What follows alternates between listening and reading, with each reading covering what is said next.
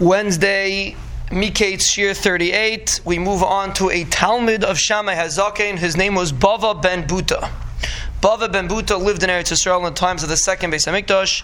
He was a Dayan, and he was a Talmud of Shammai.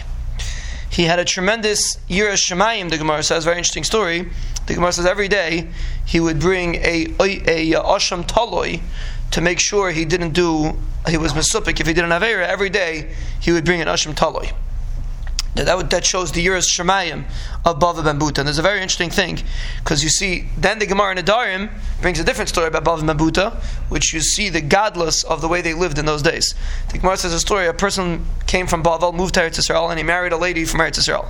And he asked her to cook 2 beans for him. He wanted to make beans, so she cooked exactly 2 beans. So he got very upset. He didn't mean that she should cook.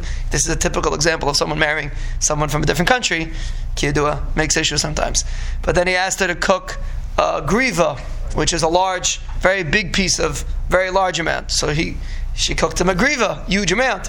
He got very upset. So he told her to bring him 2 baitzini, which is the certain kinds of melons in Bavel are called baitzini. So she brought him 2 lamps, because in Eretz Yisrael, baitzini means a lamp.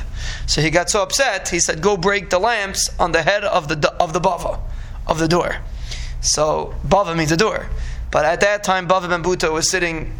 He was outside his door and he was doing a din tayr, and the lady walked over to him and smashed the lamps on his head. The head of Bava. She thought the husband meant Bava.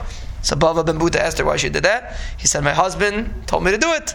So he said, "You did the ratzon of your husband. The Rebbeinu Shalom should make you should have sons, 2 sons, because the Neiris represent sons, like we see in the Ner Chanukah, represent sons. You should have 2 sons like Bava ben Buta." And you see an amazing thing.